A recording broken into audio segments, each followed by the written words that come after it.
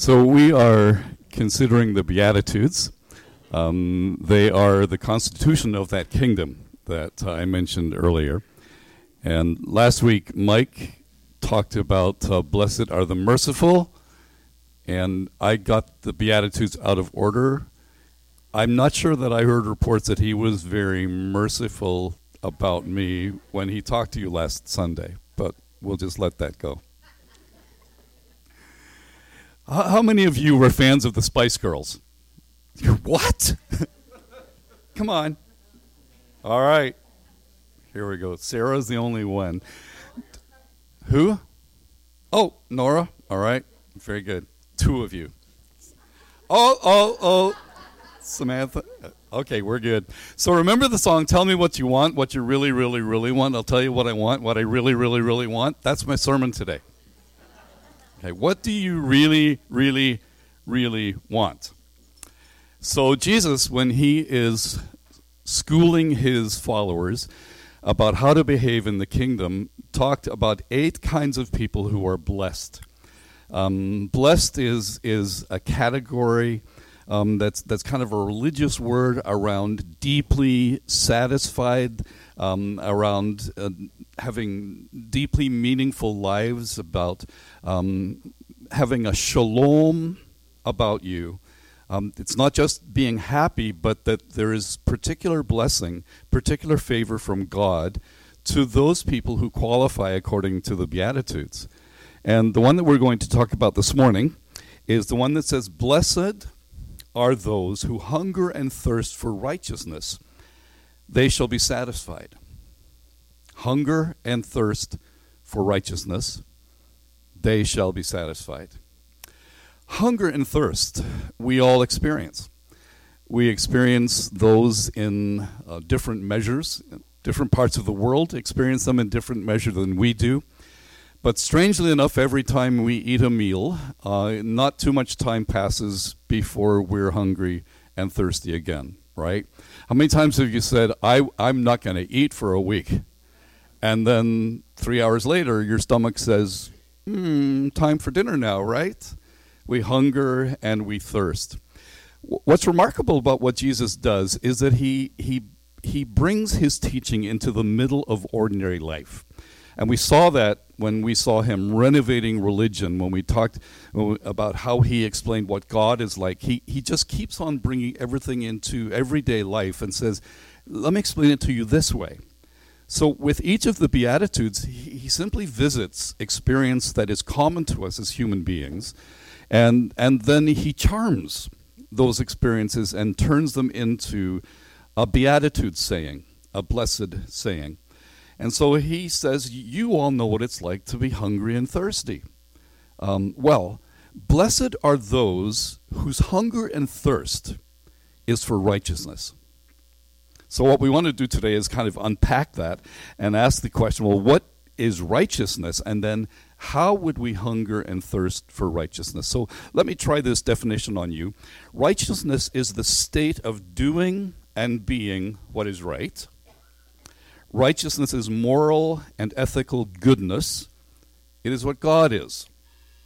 God is righteous. God's salvation history, God's work through human history, has been about righteousness, has been about the fact that his created humans rebelled against him, and we are not fundamentally righteous, we are corrupt. God is righteous, which means that he is morally and ethically pure all the time. There's no blemish, there's no shadow, there's no darkness at all in God's being. And God's goal for us is that we as well would be righteous. And what that means is that we would be ethically and morally right, and his standard is that we would be ethically and morally right all the time. We would be people of honesty, we would be people of truth, we would be people of purity. We would be people who would actually be like God. And Jesus says, if you want to know what the constitution of the kingdom is, if you want to know how you will behave in my kingdom and how you should behave in my kingdom, blessed are those who are hungry and thirsty for goodness, who long for goodness, who have a drive towards goodness, who have a vision of goodness, who are consumed with their longing for goodness. Jesus says, in the same way that you would be hungry and thirsty for food and drink, may you find in yourselves this disquieted state of longing for goodness. Because, and here's the promise that he has, those who long for goodness, those who are hungry and thirsty for righteousness, will be satisfied. We are rarely satisfied long by the things that we use to quench our appetites in our human existence, right? We eat and we need to eat again. Whatever it is that we are driven by, when we finally get that or attain to something, we find that there's more. There's another mountain behind that one. We climbed this mountain and thought if we got to the top of this mountain, that would be fantastic. And then when we got there, we realized that it was only the first mountain of a range, and there's another mountain and another mountain and another. And we rarely can say that we're satisfied when it comes to our human desires. But Jesus says, if you are hungry and thirsty for this thing, for righteousness, you'll be satisfied. I was in Uganda many times over the course of a few years, and there's one particular brother named Robert, and every time we ate, and this was in a village where they didn't always have a lot of food. And so a good meal was something that was just enormously valued and cherished by these village pastors. And Robert was a typical African with an incredible bass voice. And every time we finished the meal, Robert would push back his chair and he would say, "I am satisfied. I'm satisfied." And that's what Jesus said. If you hunger and thirst for goodness, for righteousness, you'll be satisfied. You will push your chair back and say, "I'm satisfied." In fact, Jesus had a conversation with a woman that was astonishing. He first of all talked to her, which was astonishing to her because she said, "Wait, you're a guy, I'm a woman, you're a Jew, I'm a Samaritan, you want me to draw water for you?" And Jesus said, "If you knew about the water that I have, you would ask me to give it to you, because whoever drinks of the water that I have will never be thirsty again." And she said, "Never thirsty again? I'd never have to come and draw water again?" And we're told that what Jesus was talking about was something spiritual that she didn't grasp in the moment, but she quickly came to understand who he was and how special his words were to her. Jesus said, if you are hungry and thirsty, just like you're hungry and thirsty for food and drink, if you're hungry and thirsty for goodness, for righteousness, you'll be satisfied. You can be satisfied. Teresa of Lisieux, who was known as the Little Flower, said, "I expect as much from God's justice as from his mercy." Righteousness has to do with justice. In fact, they are the very same root term. So righteousness is being morally and ethically good, and righteousness embraces justice. So I was intrigued by this statement that she makes, because honestly, I think I am looking forward to God's mercy more than God's justice. But they're all part of God's righteousness, because it would be unrighteous of God not to deal in justice with the affairs that have traveled through human history. If you're hungry and thirsty for righteousness, what is that? It's being good, being morally and ethically right, being just, being committed to justice and mercy. If you long for that, you'll be satisfied. Well, blessed are those who hunger and thirst for righteousness. Here's what it is. And let me just take you in a little bit of a journey into the whole question of desire, the question of drives, the question of what we want. Tell me what you want, what you really, really, really want, according to the Spice Girls. There's a dark triad of desire, and it is known not only by scriptures, but it is known colloquially in societies like ours. It is known popularly in the dark triad of money, sex, and power. it is said that there are three dark desires or dark drives that would tend, one or more of them, would tend to be the one that any human being might trip up over. They are dark desires: the desire for money, the desire for sex, and the desire for power. And I want to take you through the scripture about those things so that we can contrast this triad against the hunger and desire that God invites us into. So if we are in our fallenness, if we are driven by, if we are attracted by money, sex, or power, then what would it look like instead to be drawn to righteousness, goodness, like God is? Money and sex and power, the dark triad. If we were to go into the story of creation in Genesis 3, we find that right at the start of things, there is a prohibition on God's part to humans not to eat from the fruit of a tree. And they're told that if they eat of the fruit of this tree, they're going to die. And then a snake comes. He doesn't slither in yet because he's a beautiful creature at this point. And he comes and he says to Eve, "Did God really say that if you eat of the fruit of this tree, you're going to die? You will not die. You'll become like God." That's why he doesn't want you to eat the fruit of the tree. And Genesis 3, the text says this: "When the woman saw that the fruit of the tree was good to the eye, when she saw that it tasted good, it was good for eating, and when she saw that it would make one wise, that she took and ate the fruit of the tree." What she did was a response to the three fallen desires, the dark triad, and in her fall, and then along with her Adam's fall, they were brought into captivity to these three dark desires, this dark triad of desire in the human condition. So if any of us says, "I am immune to the attraction of all three," good. You're well along your path of sanctification.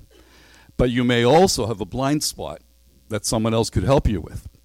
You may, if you were to dig deep into your heart and mind, have to acknowledge that, boy, it's this one of the three. If I were to be tripped up, it would be this one of the three. I think we're wise to anticipate where it is that we may be tempted, what our vulnerability is, because it is true to the whole story of the human condition. When we get over to the New Testament, to 1 John, in 1 John, he says, here are the three things that we are prone to be prey to: the lust of the eye, the lust of the flesh, and the boastful pride of life. So John says, guard against these desires. They are the desires of the world, and the world is passing and its desires. But you are wise to have your eyes open and to acknowledge that these are three traps that are set for humankind. I read a very interesting study by a psychologist in the States who was citing a study done at the University of Calgary. And the study was all to do with university students and how vulnerable they might be to people who were prey to money, sex, and power.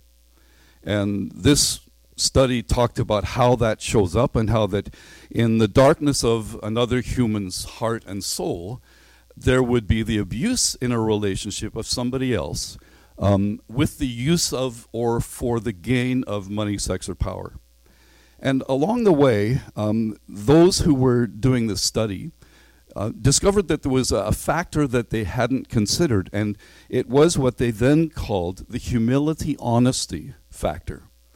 And they said when somebody is committed to humility/honesty, they are a safer person than the others who might be around you who don't subscribe to those high values but have a darkness about them related to money, sex, and power.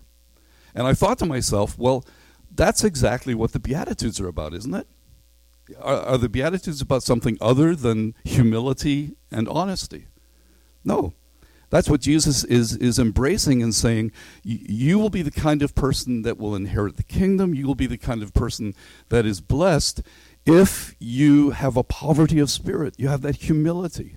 If you are that gentle person, if you are that forgiving person, if you are that merciful person, you will prove to have been someone who is knowing the work of the Holy Spirit to make you like that.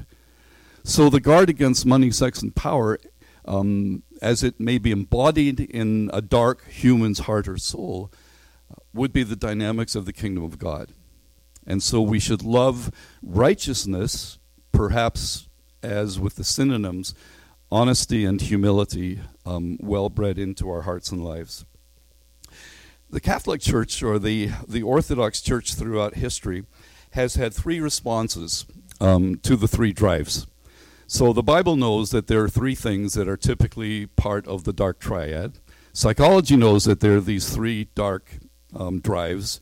And religion has known it, and so in the Catholic Church, in the monastic tradition, three things have been their responses. And so if you want to be a person who is committing your life to the pursuits of righteousness in the Catholic tradition, in the monastic tradition, you will commit yourself, first of all, to poverty. How do you deal with a desire for money? Poverty. It's the best cure for being driven by money, right? Now, the monastic tradition is actually very like the Old Testament Jewish tradition. So the Jewish tradition in the Old Testament was called the ethic of avoidance. So when they knew what it was that they were not allowed to do, they would design all kinds of case law around the behavior so that they would never do it. So we've talked, for example, about the name of God and not profaning the Lord's name. And so in little schools all over the place, they said, how can you be sure that you never misuse God's name? Simple. Don't ever say it. Right? So they never said his name. They would use circumlocutions, like they would say the heavens, the throne, but they would never use God's name. All the more shocking then is Jesus coming along and saying, do you want to know what God's name is? Abba. Just a world-shaking statement that he's making. He has a name. It's Daddy. Not, you have to be very, very careful never to say it. It's actually this. But that ethic of avoidance was what they did. And all of the case law of Israel in the time of Jesus was how you avoided doing the thing that you weren't supposed to do. So similarly, in the monastic tradition, if you were not going to be driven by money, the best way to make sure that that was the case was not to have any. So you would take a vow of poverty. When I'm working on my income tax return, there is a certain provision for clergy, and it wants to know, have I taken a vow of poverty? I want you to know I haven't. Just keep things clear here. There's another way that I'm part of a religious order than having taken a vow of poverty. So against the love of money, poverty, and then against the lust of the flesh and sex, chastity. And so if you join a monastic order, one of the three things that you commit yourself to is chastity, that you will not have sexual relationships with anyone, thus making sure that the flesh is not raising its ugly head. Through the centuries, that has been problematic to the nth degree. One particular saint is characterized as rolling himself in thorns to deal with the lust of the flesh as he tried to stay pure in his calling. And then the third thing that is required in the monastic orders is obedience. You will do what you're told. And so if the particular brother in the monastery is in charge of you, you do what he says. If the particular sister is your mother superior, you do what she says. You have no mind of your own. And if you have no mind of your own, you're not going to be overcome by power. You will not have succumbed to the temptation for power, control, influence. What do the three look like if we were to sort of clean them up? Money is simply the desire to acquire wealth and possessions. In and of itself, not a bad thing. We're invited to make money. We're invited to be business people. There are great stories that Jesus told where people were careless with their master's money, And Jesus came back, the Lord came back and said, "What have you done with my money? You should at least have invested it." We saw some stories where people who were kind of savvy about money were somehow extolled. So it's not that money is evil. Scriptures never say that money is the root of evil. It is the love of money that is the problem. So it's not that the Scriptures are against material possessions, and the monastic response is extreme. So poverty is not required. There are other ways that we respond to that in the disciplines of our lives. The second, the lust of the eyes, the lust of the flesh. We are created as sexual beings. And sexual intimacy is a gift from God to us. It was provided in the very nature of our being in His image. God is a God of intimacy and fellowship, and He has given us the privilege of sexual intimacy with one other person for the rest of our lives. I do a lot of weddings. I don't ever use the sex word because that's, yucky. But I do say, the two of you, these rings, I hope every day they remind you of what you promised here, because this is worth keeping. These promises are worth honoring. And of course, every couple nods at me. Nobody says, nah, I don't think so. They're bound to it, right? But it is God's lovely gift to us. The third one, power. There are structures of power. There are structures of authority. And it is just the dark side of these that comes to ensnare us. There are people who are properly given authority over us, and we're to honor them and respect them and obey them. In the church, we're supposed to respond to our elders as those who will have to give account for us. So we need to do what they tell us to do. We are called to be obedient in society. And it is only in the strangest of circumstances that we would actually live out our civil responsibilities by disobedience. And we may sometimes be called for that. But even in the doing of an act of disobedience, it is an honoring of the structures. And it is with the pain of having to stand against what those in authority over us have decided to do or want us to do or not do. But we are orderly people. Some people have authority over us, and we're to respond to that. It's just that we are not to love money, be driven by it, and become unethical. It's that we are not to love sexual intimacy in a twisted way, in a way that we abuse others, such as the case of the study in the University of Calgary, was how do you know when you're going to be prey to somebody who's driven by this? But sexual intimacy is God's gift to us, and power and authority are properly vested in proper people in society, and we are supposed to respond to them. But we're not to be driven by power. One of the questions that was asked in the survey for the students in Calgary was, by the age of 40, how many people will you want to have control over? And those who are bent in particular ways that they categorize will answer differently. Those that are bent to the humility, honesty side will say, I don't think I should ever want to have control over anyone. Whereas someone who is attracted might say, yeah, I think by the time I'm 40, I probably should have like 30 people that I can control. And that person would not think ill of himself or herself by saying that, right? What do we do?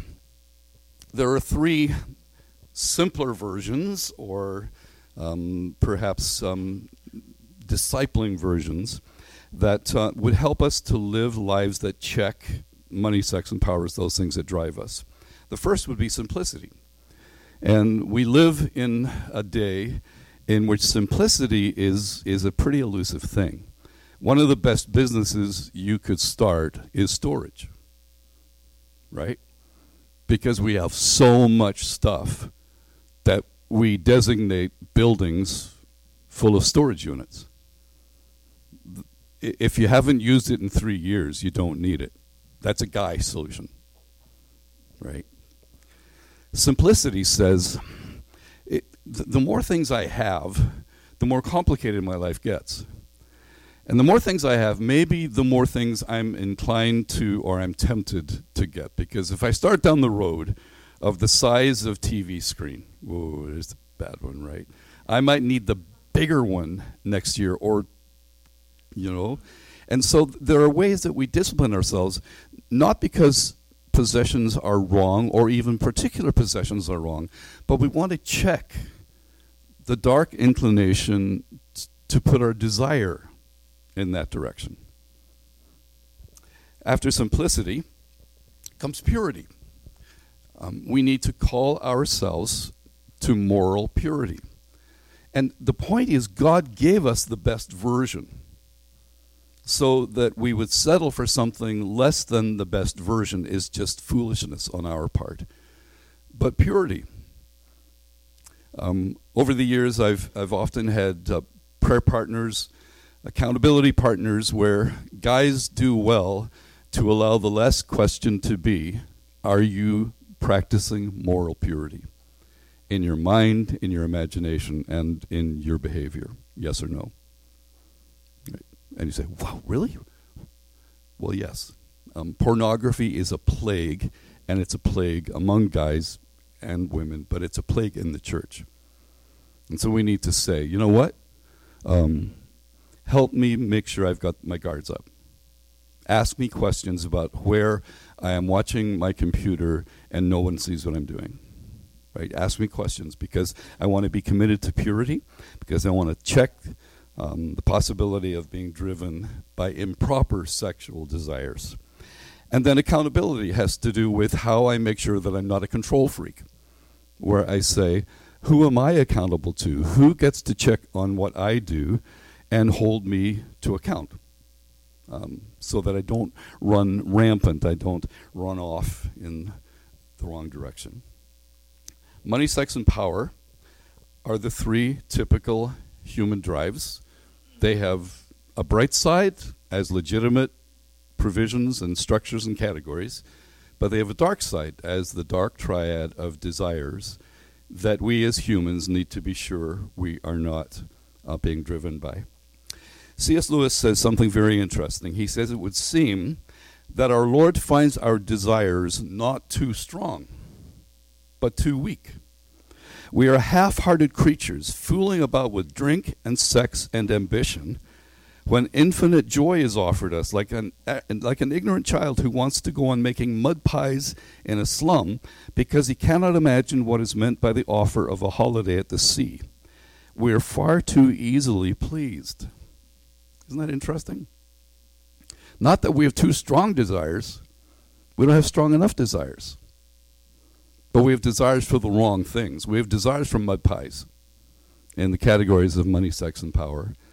When Jesus is saying, if you desire righteousness, you'll be satisfied. Money, sex, and power are cruel tyrants. They will use us up and spit us out. They will demand more of us the more that they get a hold of us. They will attach to us in ways that make it hard to break free. And Lewis says, those are only mud pies anyway. You don't long for enough. Your desires aren't strong enough. You're settling for things that are not satisfying. And what you ought to do is go after righteousness, humility, honesty, moral purity, ethical integrity. Please God, because God is righteous. He would like you to be righteous as He is, and it's a good thing. And you can actually focus your desires on that.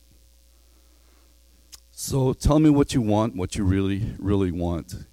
Morning by morning, I had to say, today, I want to be like you.